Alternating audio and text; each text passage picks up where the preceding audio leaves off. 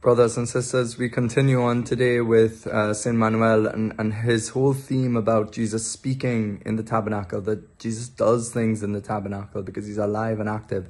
His presence is not a passive presence, it's a purifying, transformative, alive presence. Just like any other person in your life, in your room, can have an impact on you by their presence. Jesus has an impact on us, whether we're aware of it or not. One of the best kind of examples I heard about it is like you put yourself in the sun and the sun will give you a tan. All you have to do is put yourself there. And it's the same thing with us going to Christ. The radiance, the light of his eternal life will imprint on our soul. And really only in heaven or when we meet the Lord, please God, will we really understand the impact of the Eucharistic presence on us. Just continuing on from his theme yesterday, he said, "My dear friends, it corresponds to the greatness of Jesus Christ to talk so sweetly and in such a refined way that our rough ears do not always perceive him. His majesty manifests himself with such a delicate, gentle and sovereign beauty that our rough eyes do not see him unless he allows it." And this is it, like we have to get accustomed to listening to God. God's on a different frequency, you could say, with us. He speaks in a different pitch. He's seen with a different set of eyes. And this is the art of spirituality, the art of mysticism, the art of the Catholic spiritual tradition to help us to recognize Christ in our life, to be open to Christ revealing himself to us. And it's really up to Christ to show himself. But he shows himself just like any friend will admit you to more and more to his secrets, to his inner life by your own faithfulness in friendship.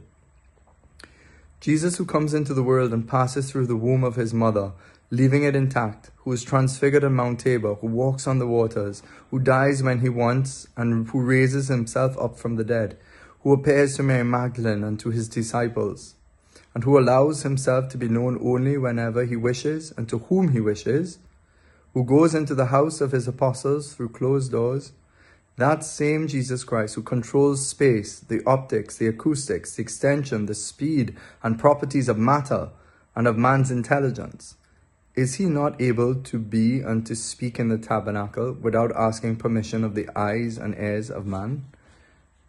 Yes, and I repeat, in spite of his silence and stillness in the tabernacle, Jesus Christ speaks and acts. Isn't that beautiful? That Jesus Christ speaks and he acts. There's a line from the Psalms that says, our God keeps silence. Our God comes, he keeps silence no longer. And this whole beautiful truth that God speaks and has revealed himself and his living word is real.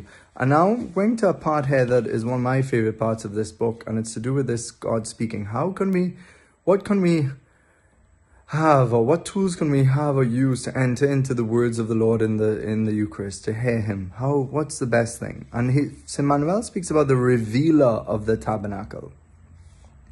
He who hears you hears me. And this is from Luke's Gospel, and the whole idea of the evangelists have written down the word of God for us to be able to hear Christ. So here's from him again. After having shown that the heart of Jesus is not silent or inactive in the tabernacle, another question comes to mind. One could object that because his presence there is so mysterious, how are we going to come to know what he says and does? How are we going to discern the secret of his ineffable conversations and actions? Do we have to go to revelations granted to special souls? Do we have to look for miracles or extraordinary manifestations of God hidden in the tabernacle? Who's going to reveal to us those treasures of beauty and their marvels? I love this part coming up. It is now time to unveil the great revealer of the tabernacle, the great confidant, the intimate friend who can grant us access to that place of mysterious marvels that is the tabernacle. Are you in a hurry to know who it is? Its name is the Gospel. It's just beautiful.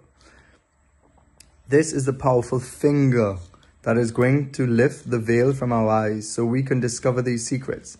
This is the messenger that the good God sent us so that our eyes and our ears of flesh could see and listen to what is said and done in the tabernacle. We have no need of miracles or special revelations. The gospel Do you know the value of the gospel? Brothers and sisters, this is it, the word of God. We need to discover the word of God with all its immense beauty as long with the Eucharistic Lord, because they're the same. The same word that comes to us through the scriptures is coming to us through the Eucharist. It's Jesus himself. And so to understand the heart of the Lord, which is present in the Eucharist, is, St. Pope John Paul would say, in that heart, in that Eucharist, is all the words of God. So all of scriptures is somehow in there because Christ is revelation. All the events of his life are mysteriously present in eternity, to the extent that all the events of his life shaped Christ and made him the person he is today as the risen Lord. So the Lord, when we want to hear the Lord's voice, we open the Gospels. And he says, sometimes we lament the fact that photography wasn't invented at the time of Jesus so that we could have a picture of him. What joy to be able to look at a picture and say that was him. But nevertheless, that picture would not give us more joy than the gospel gives us.